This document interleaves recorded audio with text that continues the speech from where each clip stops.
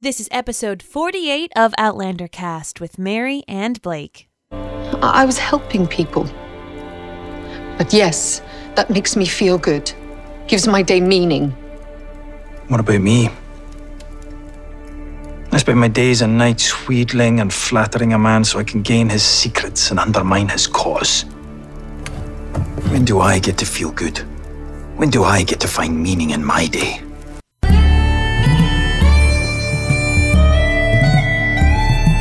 All the way from Providence, Rhode Island, welcome to Outlander Cast. It's a podcast dedicated to the show Outlander on Stars.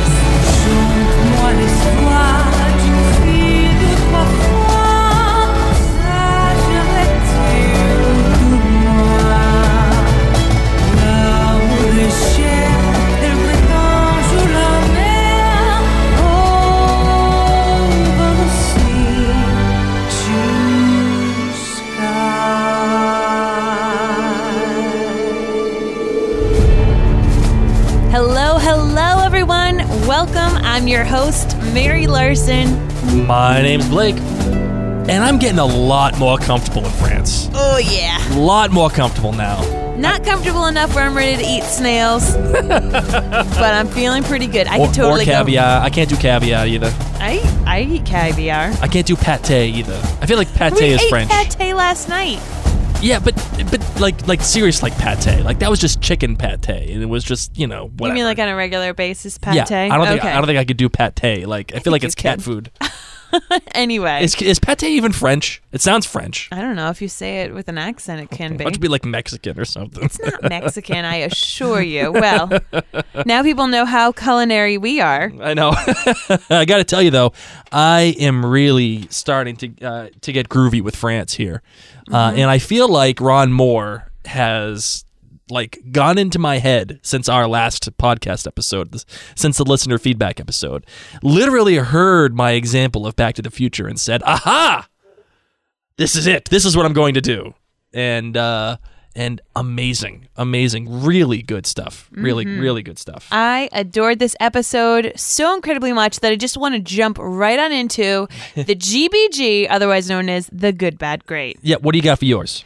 All right, so my good are the costumes, and not only the costumes, but especially Jamie's. Jamie's really stood out to me a lot for this episode. There was that one particular one that it was almost like a dark blue coat. Yes. Over this beautifully embroidered shirt underneath. My gosh, and he was just so moody, but I was like, honey, you are looking good. So and I love his hair too. The hair is fantastic. The pulled back look. Oh, the pulled back look people are fans of.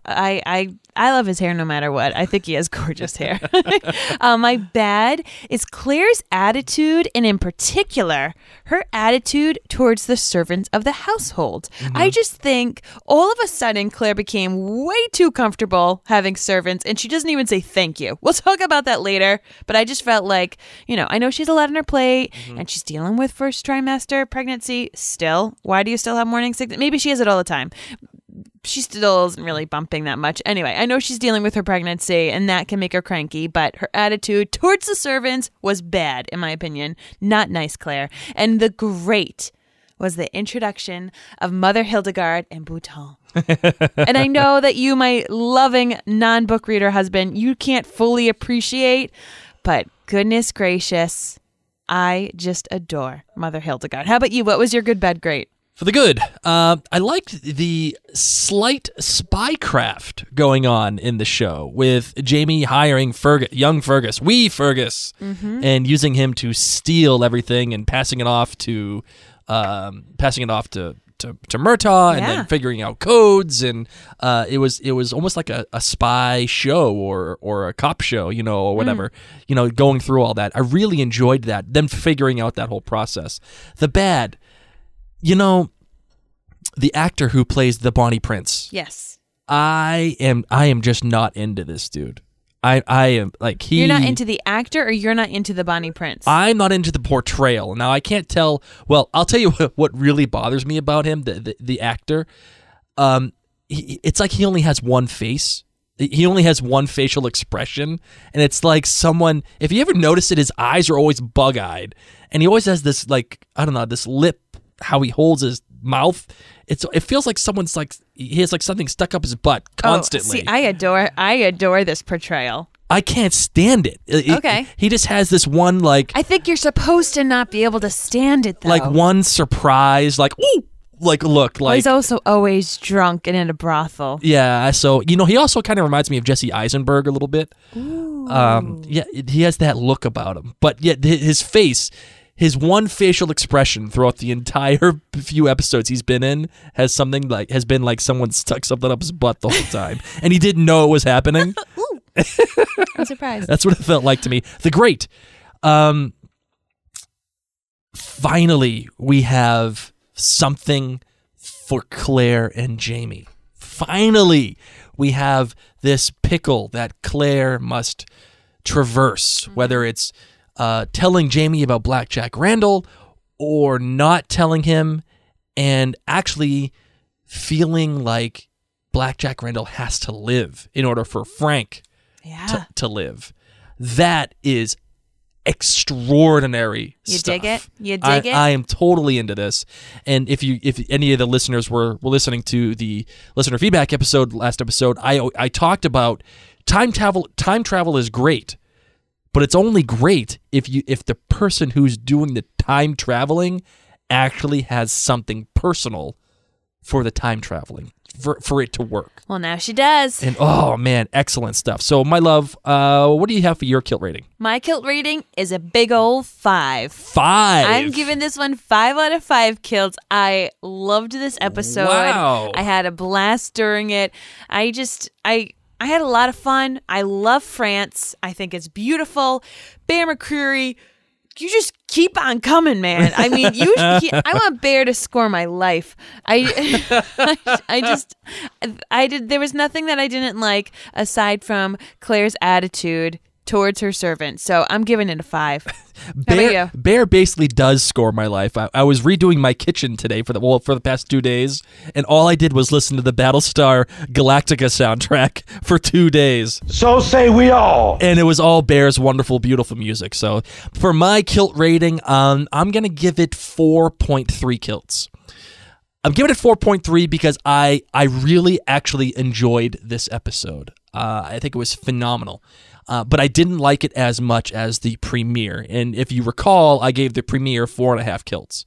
But I loved it a lot better than Not in Scotland Anymore. I feel like this episode righted all of the wrongs that was in Not in Scotland Anymore. Like it had like a checklist of what I said. And it was like, okay, yes, we'll fix that. Okay, yes, we'll fix that. And that's what happened. So because of that, 4.3 kilts for me. Why don't you tell me what the listeners thought, what their kilt ratings were? Molly Jones Jameson on Facebook says 5 kilts, just like my beautiful wife.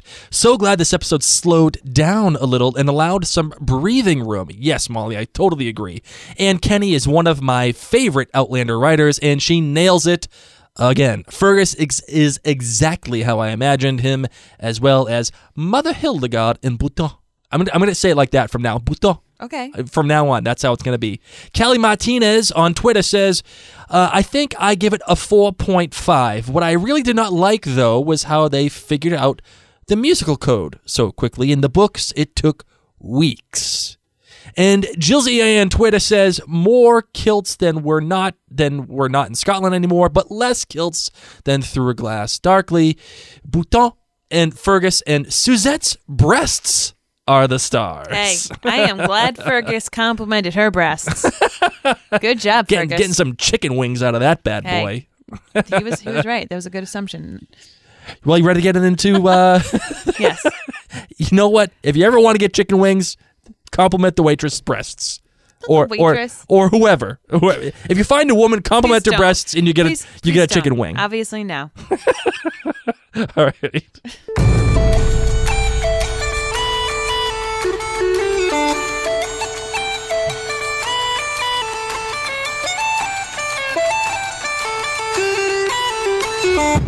This episode of Outlander Cast is brought to you by the Outlander Experience. Have you always wanted to see the sweeping vistas of the Scottish Highlands and retrace the steps of Jamie and Claire, but were overwhelmed by the planning? Well, worry no more, because all you have to do is visit www.theoutlanderexperience.com, where you can book a fully planned, fully escorted 10-day luxury tour of Scotland. Join Jeff Robertson, owner of the Outlander Experience, as he personally guides you through all of the major sites in Scotland where Outlander Season 1 was filmed, and much more. Visit Jeff at www.theoutlanderexperience.com to book the trip you've always wanted but never knew you needed. And tell him that we sent you, Marion Blake. Theoutlanderexperience.com, where the Scottish past is alive, but the story will take your breath away. This episode was entitled Useful Occupations and Deceptions. A very cool, nice little name there. And it was written by Anne Kenny, so you may know her because she is an executive producer of Outlander. And she has also written, so far, this is now her fourth episode of Outlander. You may know her from Lallybroch fame, as well as The Wedding, The Way Out, and now this episode. And I think she also has two more coming up for Outlander Season 2. And this was directed by one Metin Hussein. And Metin, my love, actually now holds a record for Outlander. Would you like to know what it is? I do. He has now the most amount of episodes directed in Outlander, beating out Brian Kelly, who has 4, and one of our darling favorites, Anna Forster, who also had 4. So from now on, when you see Outlander, you're going to end up seeing a lot of Metin Hussein because he has now the most amount of episodes directed. Oh, awesome. Pretty That's cool, really huh? cool. Really cool. That's that.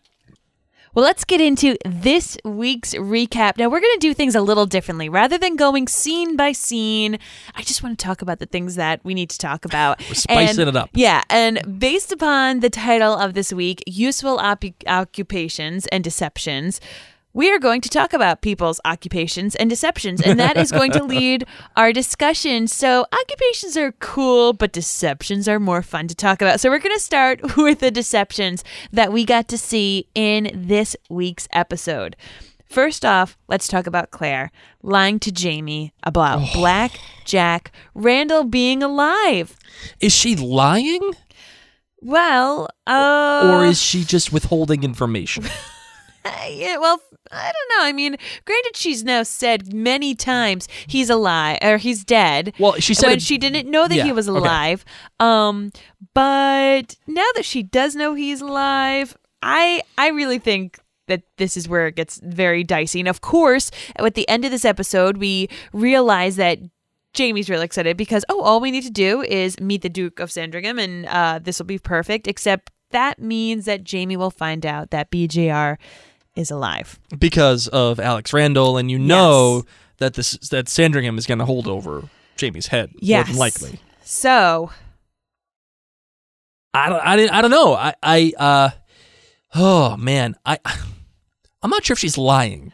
Okay, but she's at least deceiving. Okay, right. So it's proper under this. You're right. No, lying isn't the right word. She's deceiving right now, and one of the things that really adds a big wrench into all of this, of course, is that Claire now has this battle, this pickle, like that you talked about earlier, about how Frank needs BJR to live one more year. Just one more year, because then it will be historically accurate compared to Frank's Bible that his grandmother had.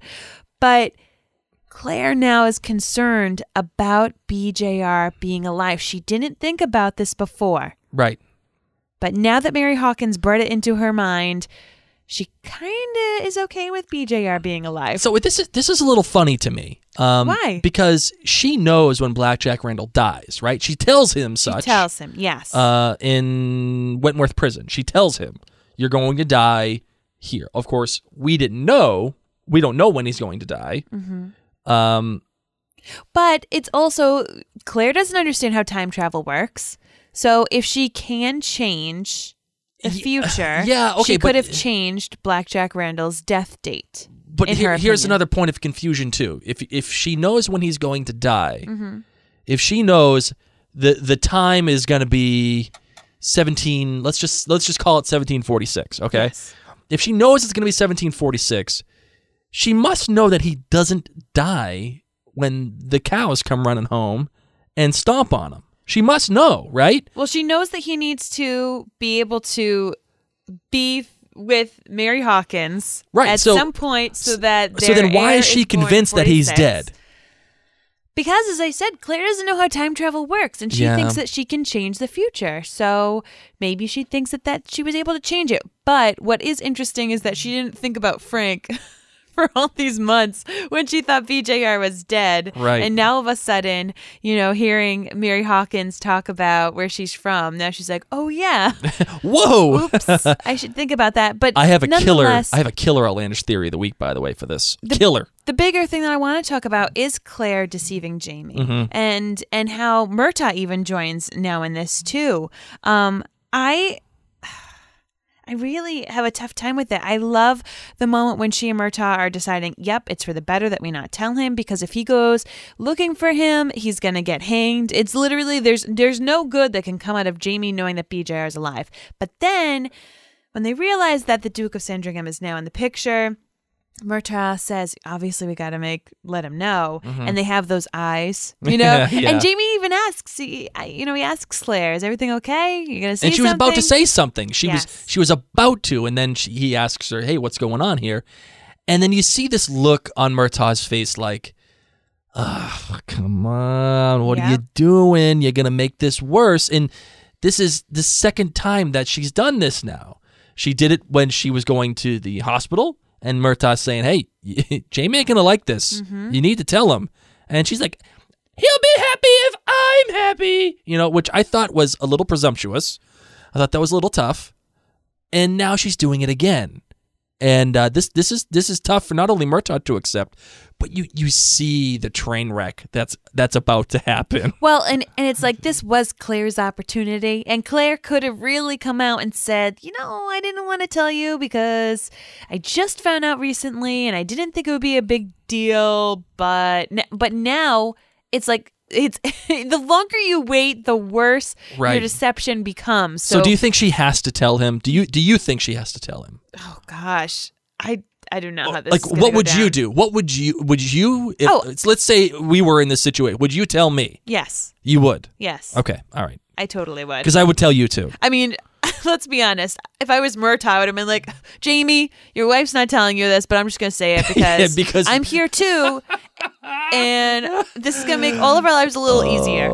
I was waiting for Murtaugh to say something, but that's only because that's how I would have acted. You are my Gryffindor. You just get in everything.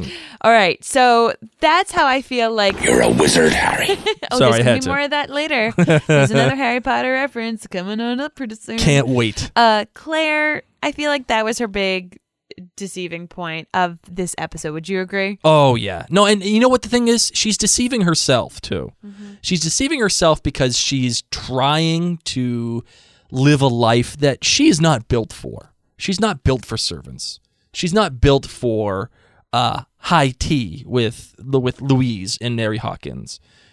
She's built for taking care of people and taking care of things and kind of being like involved with other things, like being involved with a big deal and relying on herself. But she's trying, her deception is that she's trying to live the life in France that she's not built for. Girlfriend ain't built for a lot of things in the past. She's a strong-willed woman. Right. Well, let's talk about Jamie. Okay. Jamie's job right now is to deceive people. And this is so hard because Jamie's a Gryffindor. Jamie is a truth-telling, brave man, and literally his job is to be at a brothel where he doesn't even want to be, right, with the Bonnie Prince, and pretty much deceive the Bonnie Prince all of the time, right, and act like he is his buddy, act like he is they have a bromance. They go here almost every single day, and he's up late every single night, coming home, and he too is living a lie. He hates it. He doesn't want to be out smelling like cigarettes and not cheap, cigarettes, cheap smoking cheap. Oh yes, and he's becoming really short-tempered because he's not sleeping so well. And I don't blame him. I mean, I can't say that I don't blame him, but I'm saying like I see why he is becoming short-tempered. And to top it all off, the Bonnie Prince asks him to speak to Monsieur Divanet on his behalf. So man, just keep slathering on layers of deception. And because he's going back to Duvernay and saying, "Hey, you got to tell this guy that this ain't gonna work." And yet he's trying to make this meeting happen, and you see everything just crumble right in front of him. Right, and there's nothing that he could do. Literally nothing. And this was going to be my good, by the way. His acting, his facial acting. Yes. As he is sipping the wine, watching these two talk. Oh, Sam was excellent. He excellent in this episode. Brought it in this episode. And it's making for great television, good character work for him. Because how does he go about this? It gives him something to do that actually matters to what Claire is trying to do. And they finally built on this, and excellent. It's not just plot stuff anymore. Now this is, holy crap, this is going wrong. How do we solve this? Because imagine the position that Jamie is in now. Yeah. And in seeing the alliance that he's created with Duvernay, it was solely based on the fact that France didn't want to get involved with Scotland, right? But now Duvernay has this option for King Louis. Hey, if we help these guys out, we're going to be allies with Britain. We will literally change the world. We can mold it to how we see fit. That's a pretty sweet carrot to hang out in front. You cannot. You can't. Can't pass up that opportunity. No, and you see that in Jamie's eyes. You see him like, oh my God, I can't believe this just happened. And he's getting somewhat outwitted by the Bonnie Prince. I agree. Well, the Bonnie Prince, let's talk about him being deceiving. He's been hiding from Jamie, a.k.a. his bro. Yep. That he has some serious financial backers. Not only that, but they're English. So why do you think he's hiding it from Jamie? I think because he only lets Jamie know what Jamie needs to know. I think that the Bonnie Prince, as pretentious as he comes off and as annoying as he may be to you, Blake, I think the Bonnie Prince knows that he cannot trust many people. Right. And has only told Jamie what Jamie needed to know. And the reason this is coming up is because he needs to flaunt some money in front of Duvernay. Right.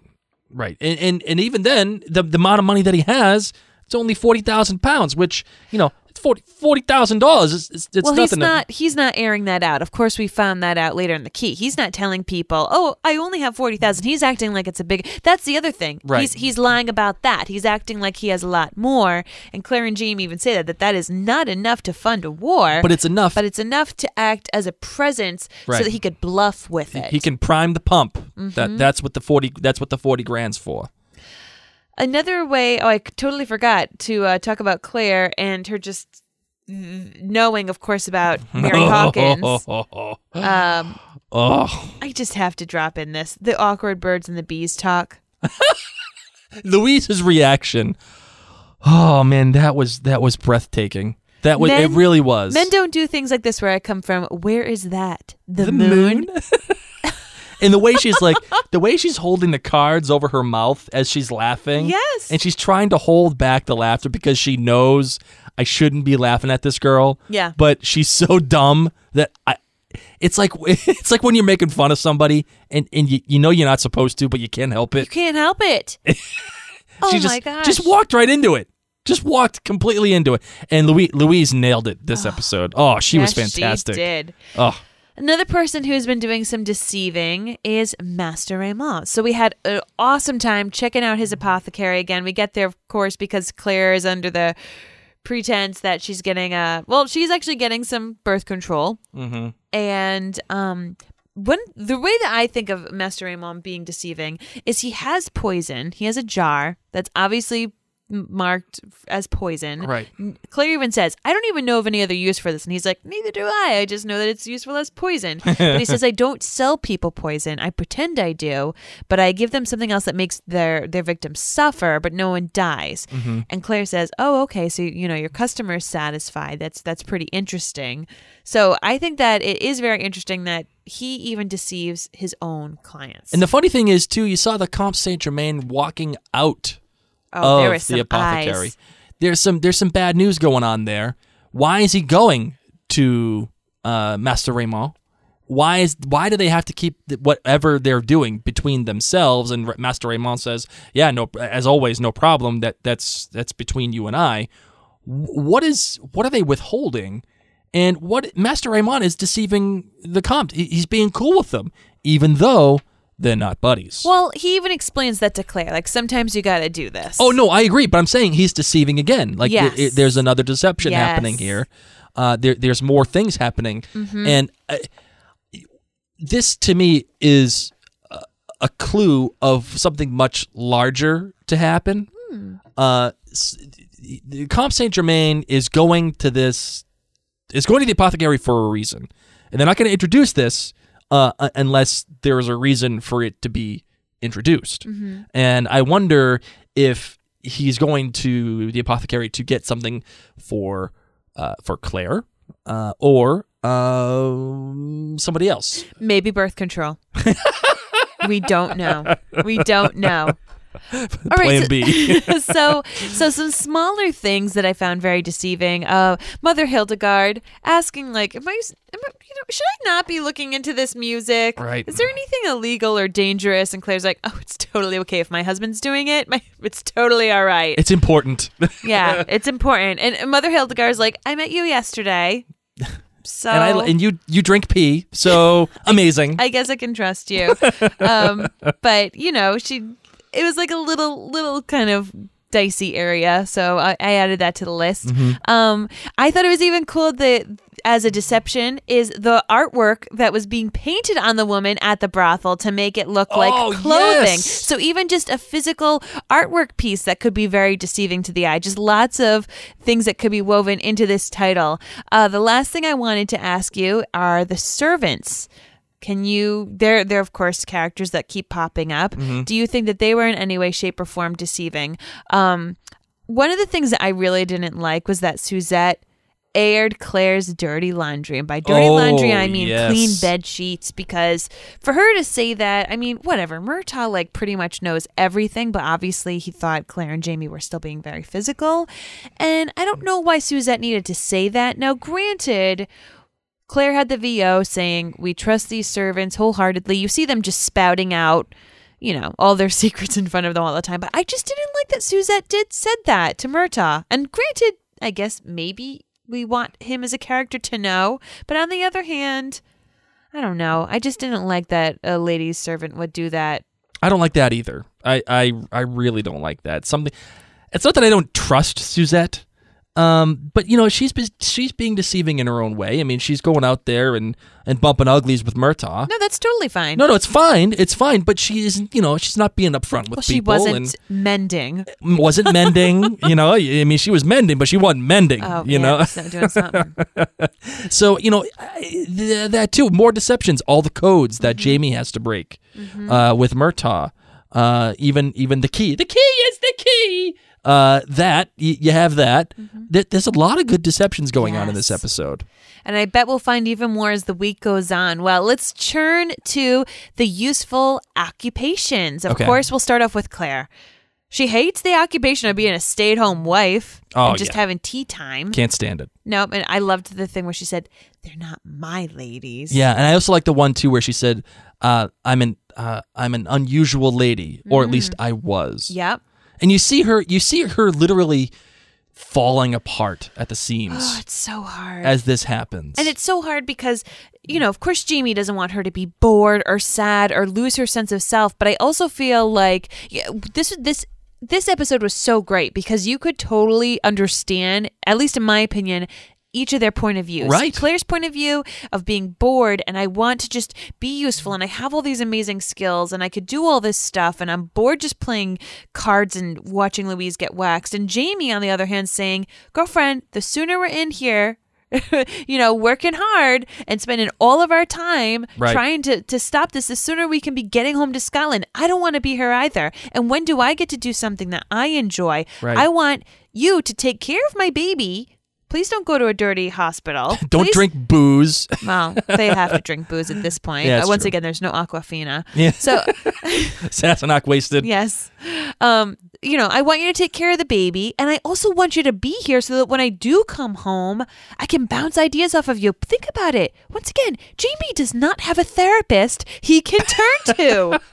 He has Murtaugh, who just wants to kill the Bonnie Prince. So Murtaugh isn't really a great person to always bounce ideas off of. And do some Suzette. That's what he needs. So and this whole entire thing is because Claire's from the future. Right. So he needs to turn to Claire, and I can kind of get they don't have pagers. He can't text her and say, "Hey Claire, what do you think I should do?" The funny thing is that the first thing that came out of your mouth was A pager. pager. Like you are such a kid of the 80s and 90s. I know. Oh, he doesn't have a pager. Like there are literally kids today that work for me at one of my stores that have no idea what the hell a pager I guess because is. I was picturing her at a hospital and she'd have a pager on her.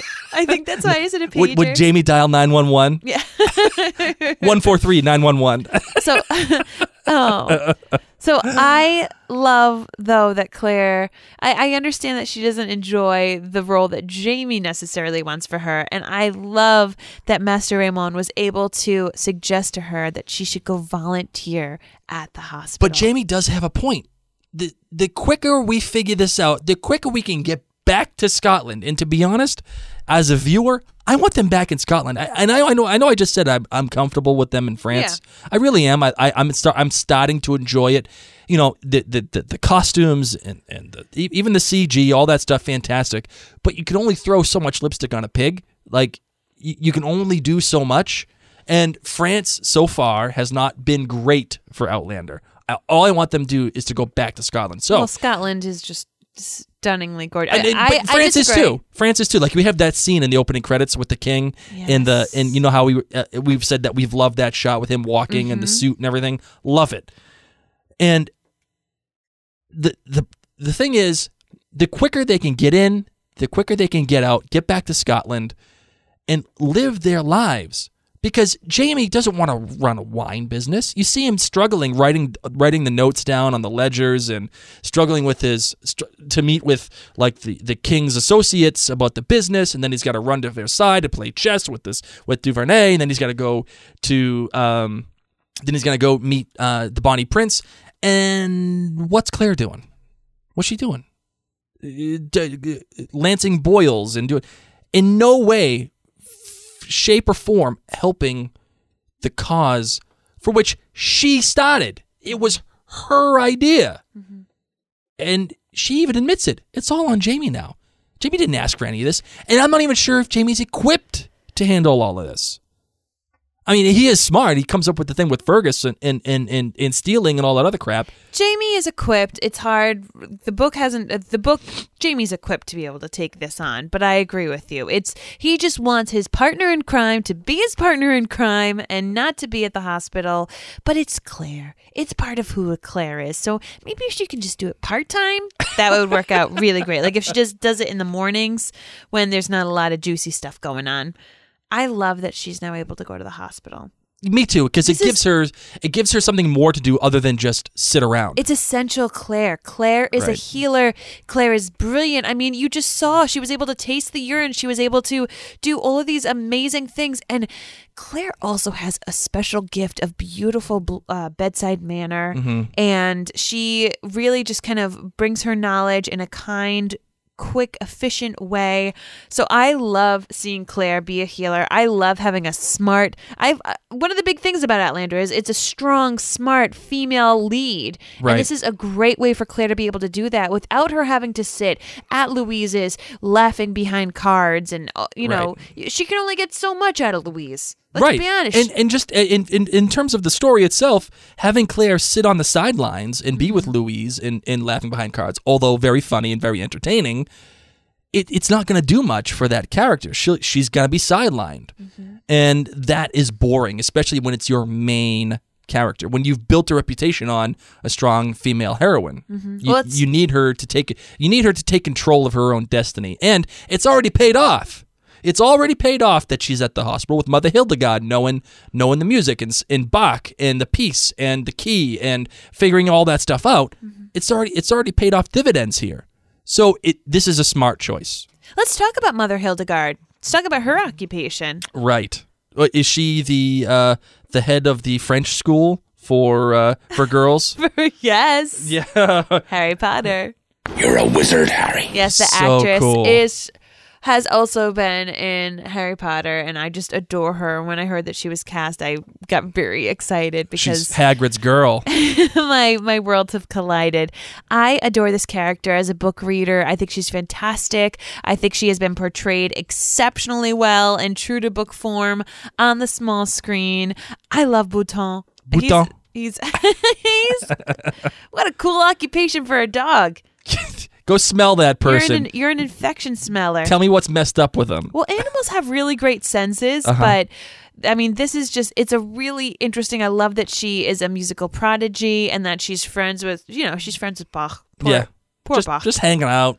What's up, Bach? What's up, Sebastian? Yeah. What's up, bro? No, how do you know about his music? It's not really like a big deal. And you see Claire's face. have a lot of Her heart. reaction was great. She was like, so Johann Sebastian Bach? Yes, and even Jamie looking at her like, oh, I'm going to ask her about that later because that's something about the future. Those are Claire's future eyes going on right now.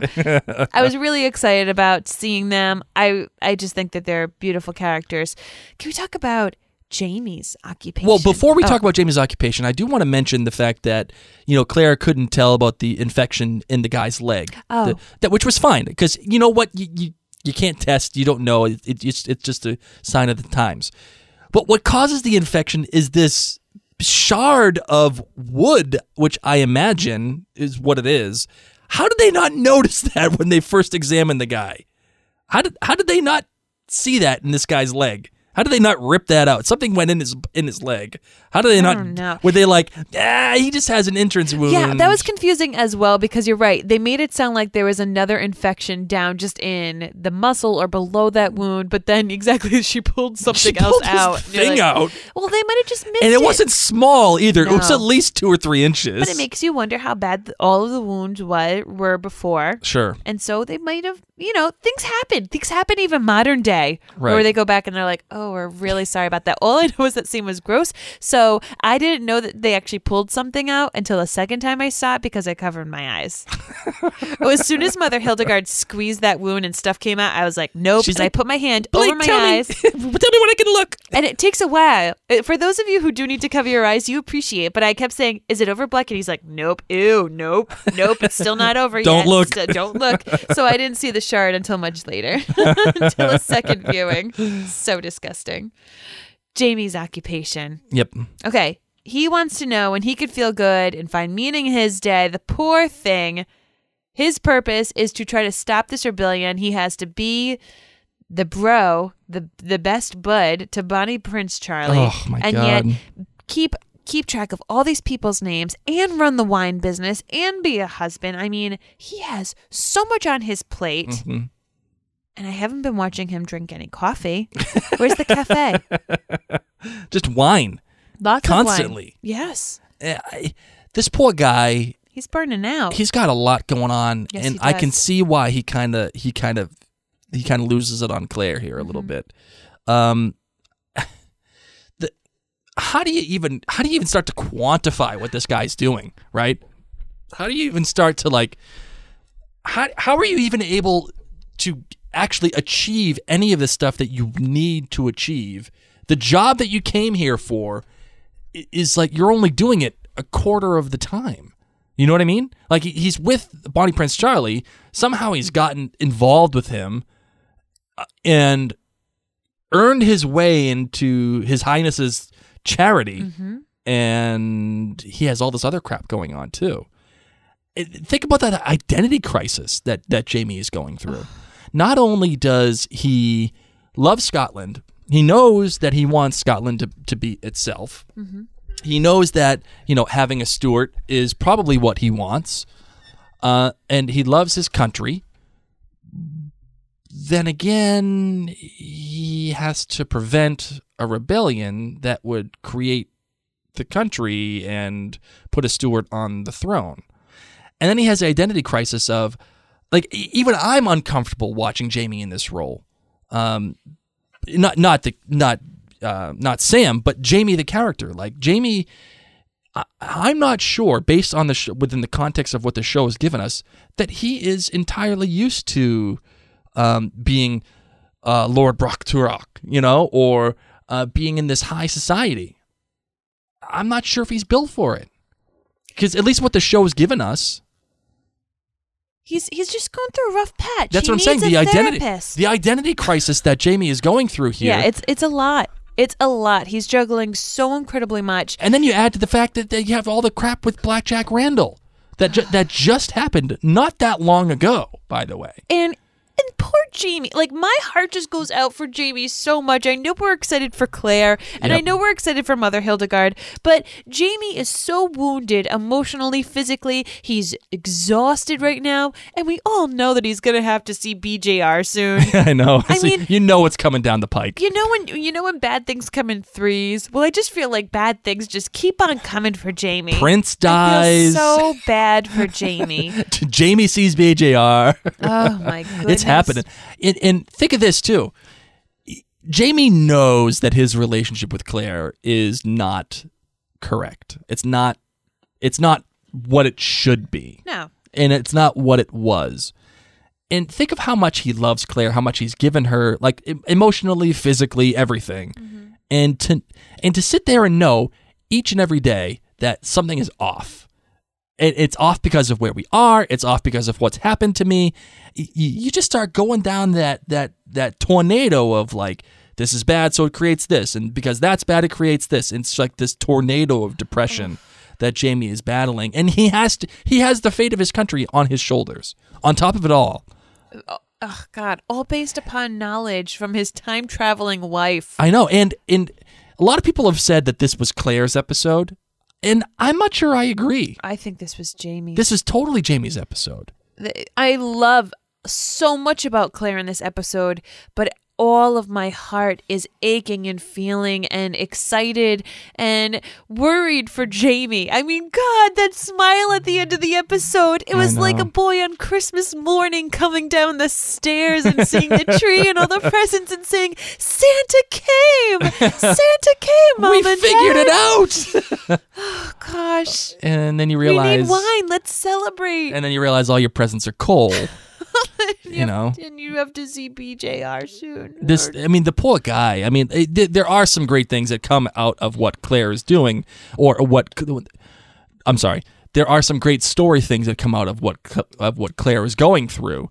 Meaning this dichotomy of having a responsibility for making sure Frank lives because of Blackjack Randall, but also having to deal with her husband and say, this is happening here. And her love of Frank is preventing her from fulfilling her love of Jamie. But her love of Jamie is preventing her from being How's being that okay with conversation going to go? So if and when she does tell Jamie. Of course she has to tell him. Then how is she also going to be like, oh, by the way, he needs to stay alive for another year? Right. Please. And do you think Jamie's going to be cool with that? Do you think Jamie is going to be all right with, hey, let's keep Blackjack Randall alive because a man you never met needs to live, who just happens to be my husband too. Oh man, that's a conversation. I can't wait to see that one. Let's talk about briefly the servants' occupations, particularly Suzette, who didn't really do her job too well mending. Mm-hmm. You know, as I said earlier, Claire and Jamie have gotten quite used to the servants. They seem very comfortable. This was my bad for this episode. I really didn't like how Claire treated the servants this episode. Yeah. I feel like she went from being very awkward and not used to having people help her out to now Pushing people out of the way. Yes, it's almost like they are part of the scenery to her. She doesn't even thank people. Mm-hmm. She is, I mean, listen, we don't know what Suzette is doing. Granted, we find out that she was being with Murtaugh, but Suzette could have been busy with something, and instead, Claire runs up there. Suzette, I asked you to mend this. You know, like it was the end of the world. And who knows? Maybe she really wanted to wear that lace to an event this evening, and it was very important. I think that was more of an affectation of the fact that she just found out that Blackjack Randall's alive. Yes. And that she's got the pregnancy hormones racing through her body. I know. That's going to be, yes. I just feel bad because this entire episode, Blake, it wasn't just that one time. This entire episode, I felt really bad for the servants. However, Jamie at least was saying thank you. Right. I did note that. I was like, okay, all right. He did say thank you. Okay. Fergus. What do you think of Fergus and his new job? He went from pickpocket and, busboy. I normally hate kid actors. I usually hate them.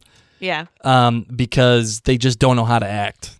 And that's not their fault. They're just kids, But this kid seems pretty good. Yes. And when he's complimenting about the breasts and the chicken wing and running around stealing stuff, and then how he was dealing with Jamie, I thought it was all really good stuff. And how smart of Jamie to actually think of this kid as not a problem, but an asset. How smart of him to think of him while he is drinking his sorrows away by himself at the brothel. I know that that's where Jamie went. He had a bad day at home and he's like, I don't know any other bars. I'm just going to go back to the brothel. Maybe they're still painting that woman. He went there by himself. I don't know.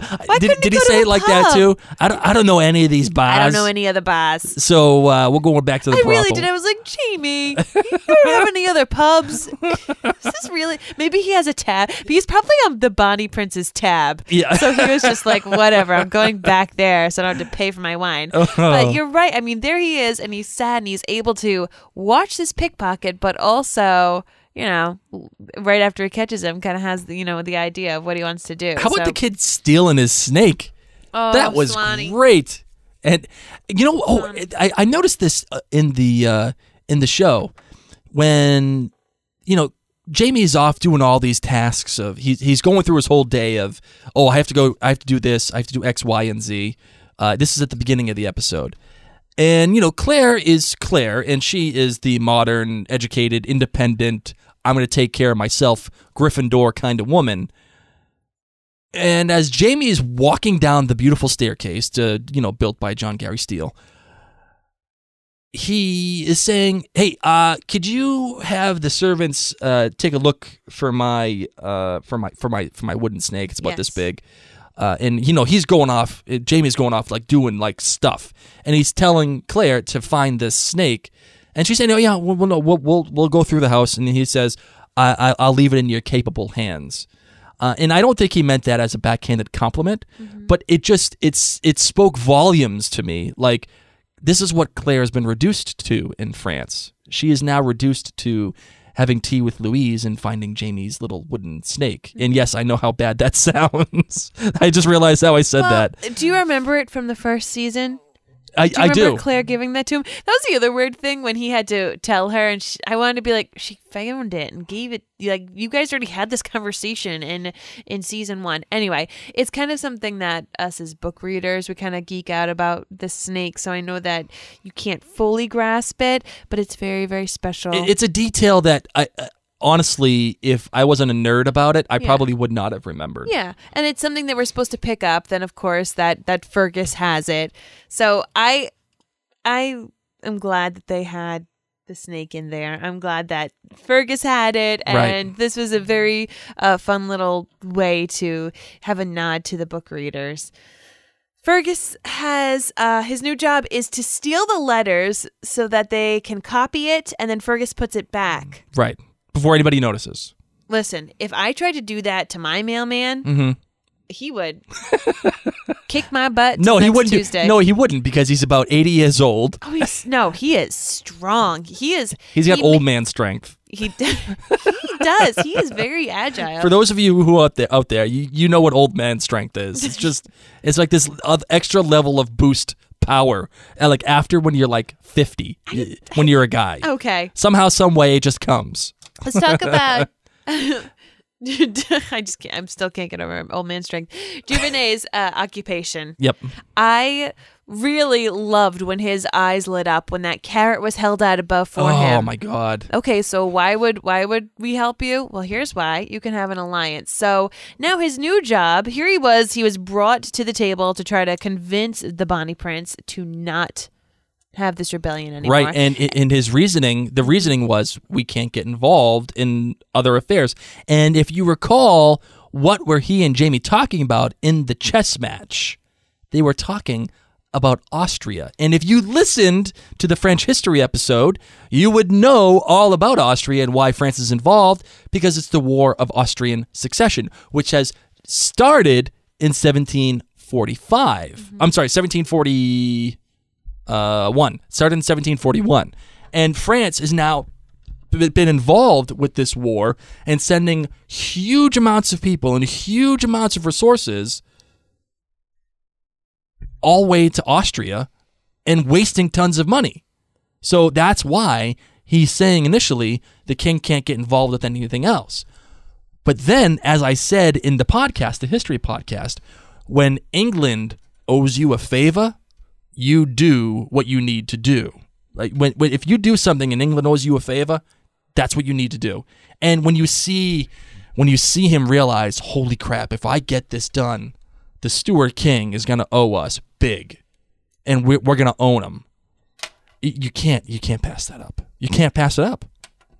So there you have it. That is our discussion about the useful occupations and deceptions. There were a couple other things that didn't really fit into these that I wanted to make sure we talked about. Yep. Briefly, Bear McCreary continues to kill it with the score, meaning like kill it in a good way. He has been the most consistent part of Outlander season 2 so far. I can't get enough. I just want this score right now. I even love the pieces during the credits a ton because nobody's talking, so I can just totally. I already like it better. I already like it better than season 1. Which is insane because we love season 1, the first one and the second one. We've been listening to them since constantly. They came out. Exactly, especially because our daughter loves the Skyboat song. So I just adore all of this music that Bear is doing. One of the cool things that if you go back to the scene when Claire comes back from the hospital and she's so excited and Jamie is not excited, he had Claire and Jamie's theme, but it was played incredibly like in a low octave. Right, yeah. And it was melancholy sounding, and I just thought, wow, it's still their theme. It's still, this is their marriage, and marriage goes through peaks and valleys, and he's even doing that with his score. So that was really cool. As I talked earlier, I loved the clothing in this episode. Mm-hmm. Normally we talk about Claire's clothing. I was geeking out over Jamie's, but Claire's were also quite beautiful. Right. She was standing out. The Steve McNutt, who is the DP, director of photography, or otherwise known as cinematographer, the way that he lit her clothing, and then also the conversations that she was having with Murtaugh, when with the night on one side of their face, and then the glistening, well, not the glistening, but the flickering fire on the other side of their face. Phenomenal stuff. I always wonder, since they do actually light it naturally with candlelight, if they get nervous, if they're filming for a long time and the candles go too quickly and they're like, crap, we need to restock the candles. Wait, what are they like? Crap. Okay. Crap. Murtaugh, I could have put him in the occupation, but gosh, they have fleshed out this character so beautifully. He was not like this in the books, and he is such a delight. My favorite moment from him, when he asks, "Hey, what's this?" And Jamie says, "That's music." And he goes, "I know music when I see it." And just his face, it was just like, you effing kidding me? I thought that was awesome. He's just brilliant. I adore every single thing that either comes out of his mouth or even his facial expressions. Another point that I really wanted to bring up about this episode is that both Claire and Jamie looked incredibly happy for the first time this season. Right. But what was weird is that when one was happy, the other one was totally not happy. Right. And vice versa. So their happiness was never at the same time. Claire, of course, was ecstatic when she came home from the hospital talking about urine and pus and all these fabulous things. And she was so happy. Like, this was Claire that we haven't seen in so incredibly long. And of course, Jamie had nothing but a scowl on his face. You tasted urine, that's right. And then Jamie at the end realizing the key was the key, and we figured it out, and we get to go home to Lollybrock soon. And there's Claire.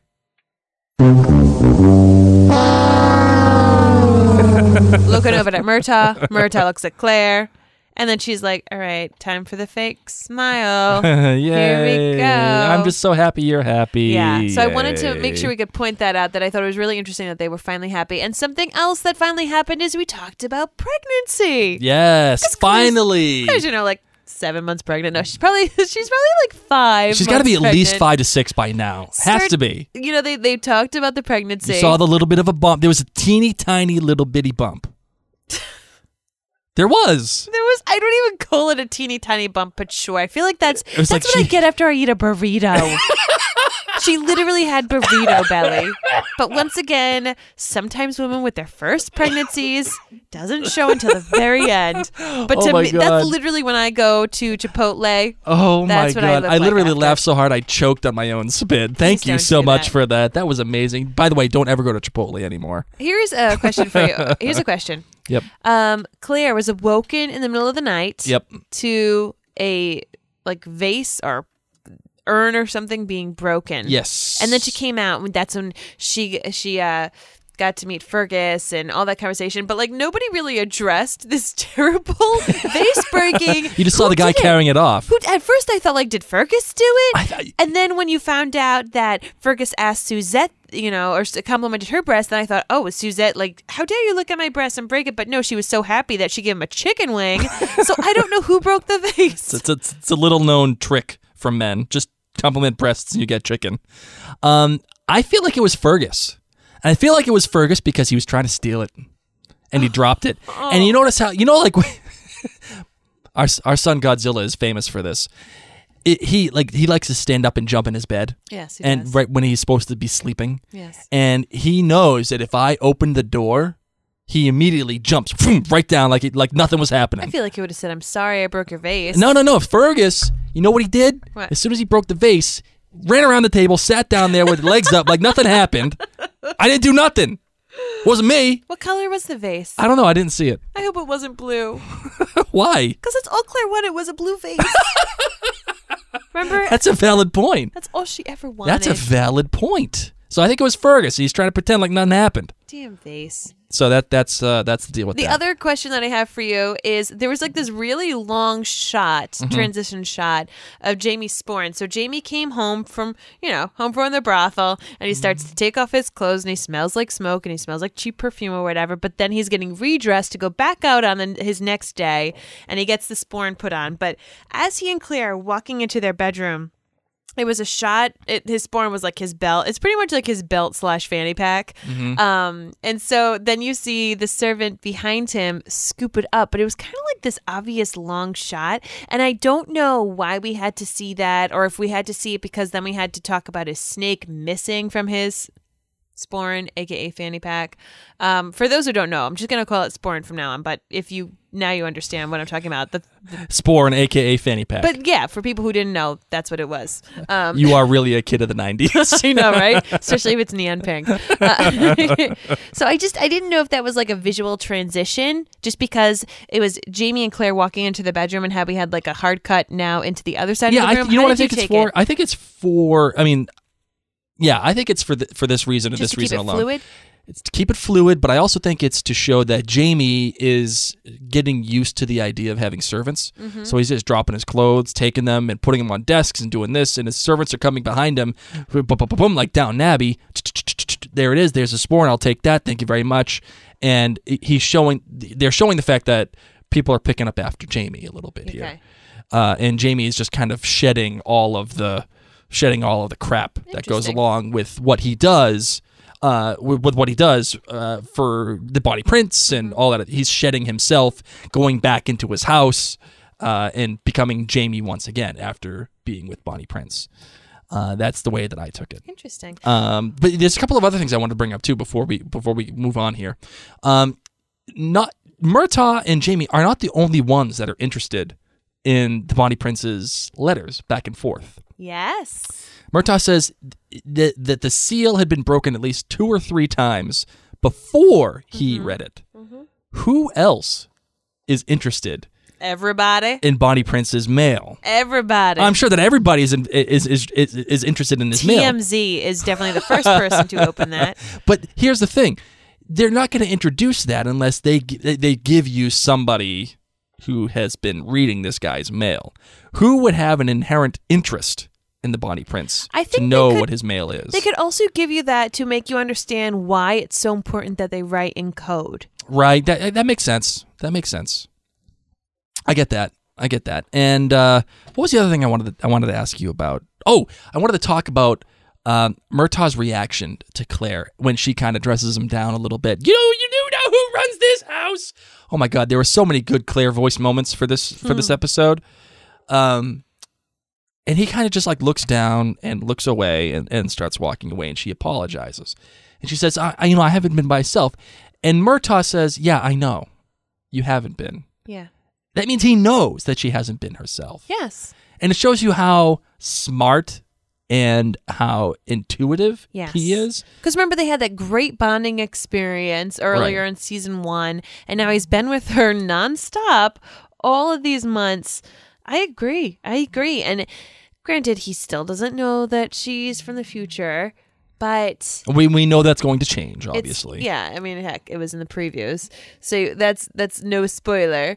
But there's a lot. He can read her, and Claire and Jamie do not hide things well. Right. I mean, aside from when they're actually doing it as their job, but Murtaugh knows. Murtaugh has been really one of the major assets of this season so far. Of the television series, it's been a beautiful, wonderful thing to see blossom, especially because he's not like this in the book. So it's awesome. I'm glad that book readers and purely show watchers together get to enjoy him together. So that's the episode. Where we're left next, of course, is Sandringham. We got to see in the preview. He's coming to Paris in the month's end, and so that means that Jamie and Claire get to meet the fella. And there's one thing I wanted to go over, too, just to make sure I get it straight in my head. Mm-hmm. They're saying that Sandringham is double dipping, like he's hedging his bets for the Stuarts and for the Hanoverians. Yes. And I just wanted to make sure I got this right, I interpreted it right. Mm-hmm. He's double dipping in that he is allowing and supporting and backing Blackjack Randall to do whatever he needs to do to stop the Jacobites, to do whatever he needs. That's it. Or think about it. He's a duke. He's literally like in the right. royalty. So he's got to make sure that his outward deal is that he's back in the Hanoverians. Yes. Okay, great. But in the meantime, he's also saying, I got some lands and title coming my way if I make this happen. Oh, yeah. So let's help out the Bonnie Prince, and we'll play both sides. He's just playing both sides, and that way he feels like he'll, no matter what, be on the winning team. Right. Yes. Okay, all right, good. I wanted to make sure I interpreted that correctly. Good job. All right, let's do the listeners' GBGs.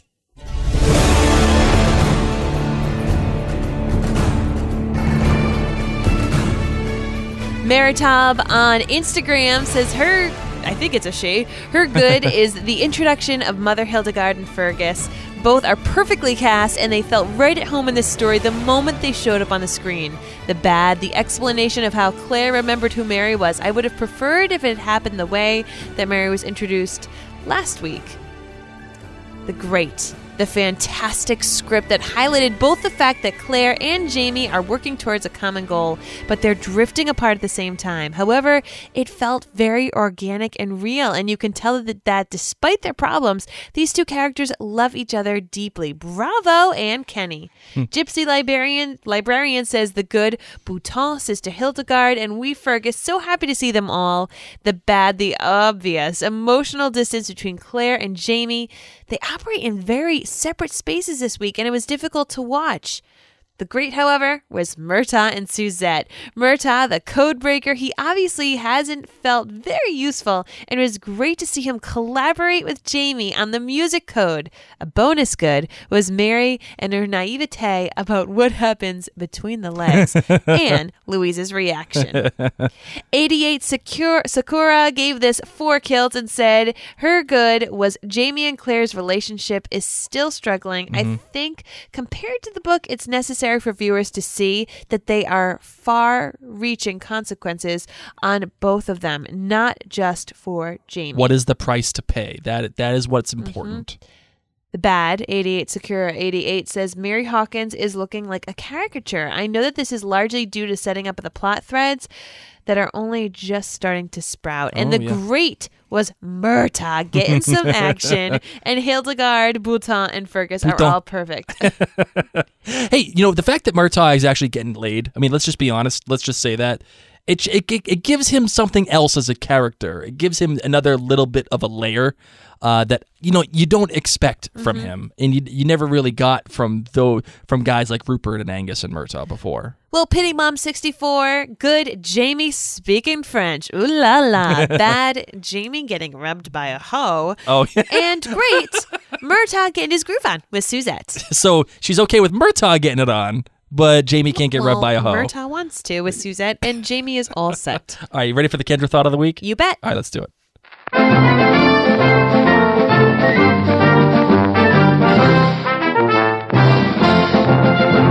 Hey, Mary and Blake, it's Kendra. I am so happy to say that I loved this episode. In an episode where they name-dropped Bach, they hit every note beautifully.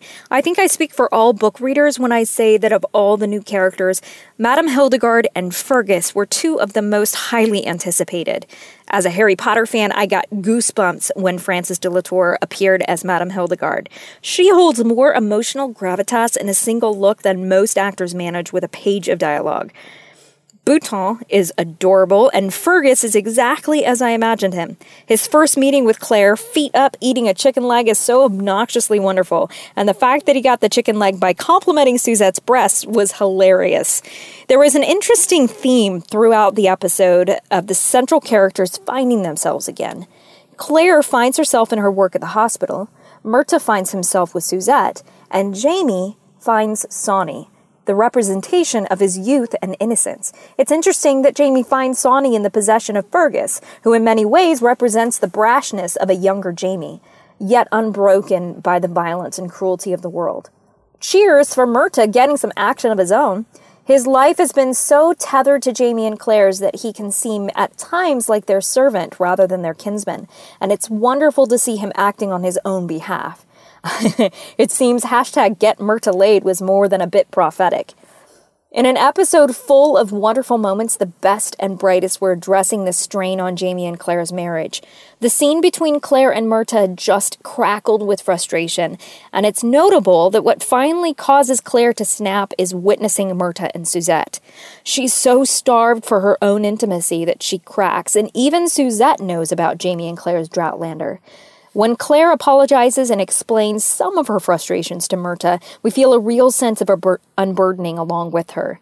It's here that the cave scene in The Search finally fully pays off. Now, there's still no excuse for the search, but at least that scene works. There's an instant, tangible understanding between them. In the final scene where Claire, Jamie, and Murtaugh work together to crack the musical code, that moment when Jamie and Claire turn to each other, both landing on Sandringham at the same time, could be so trite. But because of who they are as a pair and how much of a force they are when they work together, this moment just sings. Their excitement at overcoming this obstacle is infectious. It's also worth noting, looking back at the scene where Jamie explains his pickpocketing plan to Claire, how much more genuine her reaction is than the limp, "I'm proud of you," from the previous episode. "I'm proud of you" when not much has been accomplished is the verbal equivalent of a head pat. When issuing praise, show you mean it by being specific. That's actually a good idea, works so much better. I think much of the brilliance of this episode is owed to Anne Kenny. She just gets emotional intimacy, and more importantly, she gets Jamie and Claire as a team. I was so relieved because after last week, I was afraid I wasn't going to really enjoy Outlander this season, and I'm up to my eyeballs in it. Now I can say I am truly looking forward to next week. I'm going to give this episode 4.8 kilts. Thanks, guys, and I'll check back in with you next week. Salut! All right, Kendra, thank you so much. As always, we love everything that you have to say. And if you guys don't recall, she is the editor-in-chief of the Outlander Cast blog. So always, always pay attention to what she has to say. She's actually like really super smart. Yes, she is. She's pretty good at what she does. But something that I'm pretty good at, what I do. You are good at sometimes and sometimes not. Is your outlandish theory.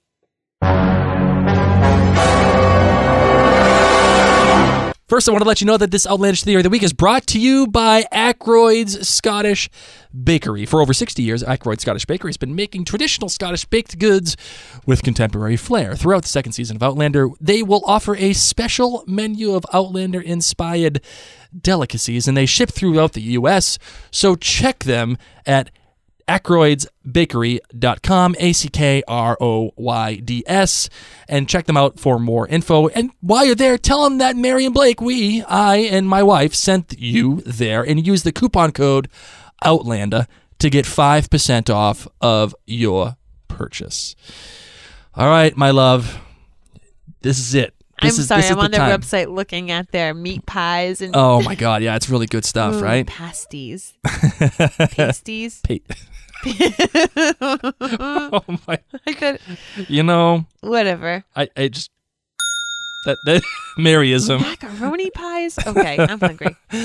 All right. What is your theory? The Outlandish theory of the week for this week is this: we all know Mary Hawkins is going to end up marrying Blackjack Randall. It's going to happen. Okay, it's in the book.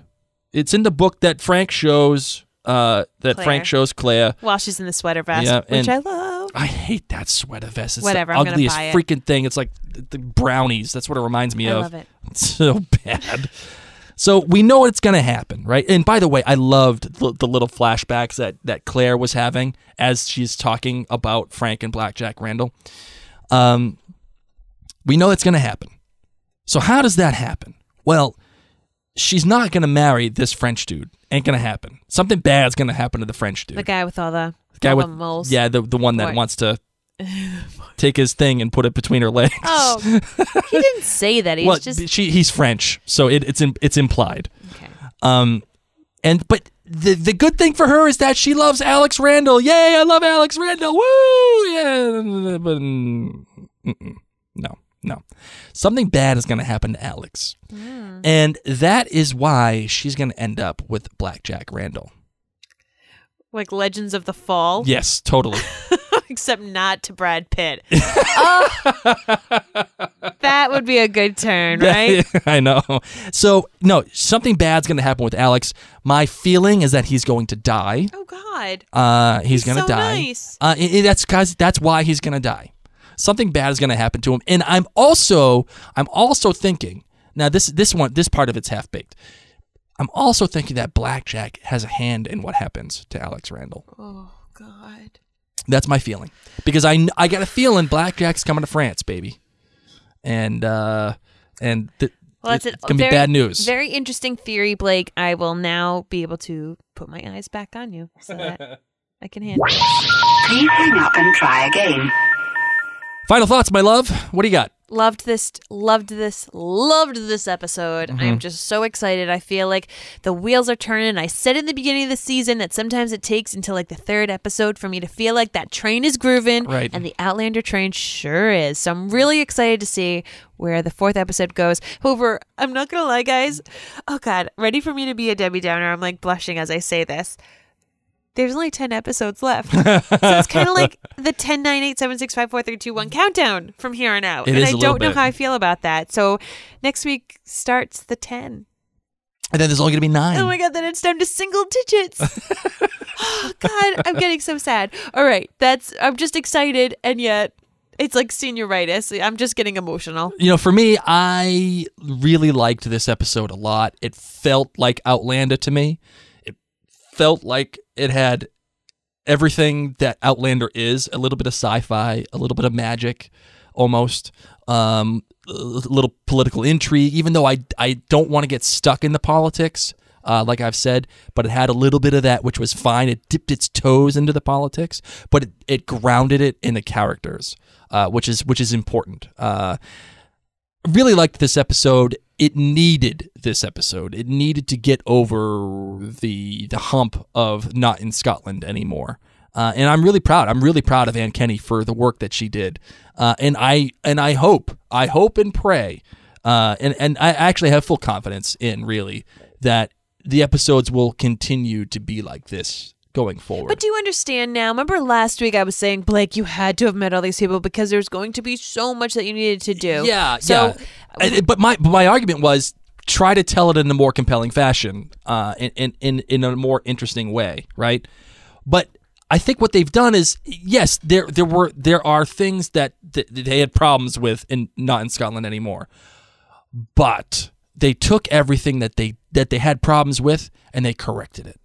And they said, okay, this is how we're going to handle it. This is what we're going to do going forward. Is not in Scotland anymore a product of what they needed to do? I'm willing to go that far. So now that we've built up that goodwill, now that we've used up goodwill from season 1, let's take that forward and get back to the Outlander that we all know and love. And this useful occupations and deceptions is the first giant step in that direction. Do you know what I mean? Yes, I do. Okay. So are you ready to close out the show, my darling? You bet. All right, let's do it.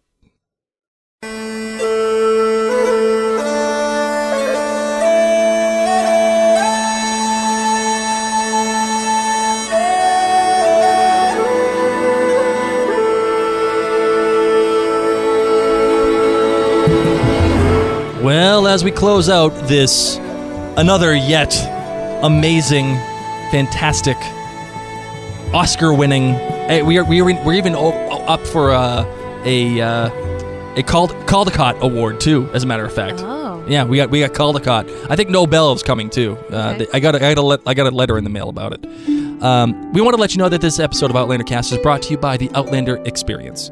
Come take an intimate tour of Scotland with Jeff Robertson, the owner of the Outlander Experience. Embark on a fully planned, fully escorted 10-day luxury tour where you can retrace the steps that were had by Jamie and Claire in their romance. Visit quaint Scottish villages, magnificent castles, stay at historic inns, and explore the major sites where Outlander Season 1 was filmed. Visit Jeff at www.theoutlanderexperience.com to book the trip that you've always wanted, but you never knew that you needed. Make sure you tell him that Mary and Blake sent you. Theoutlanderexperience.com, where the Scottish past is alive, but the story will take your breath away. Please reach out to us on social media. All of our handles are the same. It's OutlanderCast. That's on Instagram, Twitter, and Facebook. You can head on over to OutlanderCast.com to leave us some longer reviews about the episode or check out some of those previous interviews. And also through that website, you can support us. You can either take the website and tell a friend, hey, you got to listen to this podcast and you really need to get into Outlander. You can see our Patreon and also our hotline number so that if you want to leave some listener feedback with your voice, you can do it right there on OutlanderCast.com. So, we do have all of our Oscars, and we do have our Marconi Award, and we do have our Emmy Award, and, we do have, I think we have our BAFTA. We just got it in. It's sitting up on the shelf, okay, and I'm really proud of them. But the one thing I'm really proud of, that I really want, that like it's better than the Caldecott Award, is the Podcast Award. And I'm hoping that you guys, the listeners, can nominate us at the Podcast Awards, and I will provide a link in the show notes where you guys can nominate us in either entertainment, TV and film, or People's Choice. And there is a giant gathering of called the Podcast Awards, and a bunch of nerds get together and pass out trophies. And we would be honored if you guys could take a minute to nominate us. But we want to let you know after that, please visit the Outlander Cast blog and check out all the wonderful articles that have been written by amazing authors, including Kendra, who you've heard today, Teddy Potter, who you've heard on the listener feedback episode, and everybody that appeared on the pregame and postgame for the premiere show. they just have excellent stuff there. And if you can't get in touch with us via the blog, you can always reach us at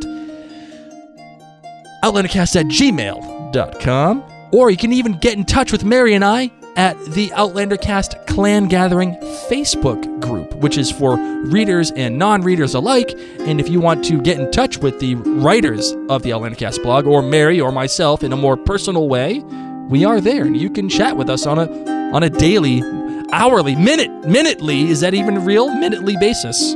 We can do that too. Sure. That's why not, right? Well, until next time, ladies and gents, I'm Mary Larson. My name's Blake. And you've been listening to Outlandercast.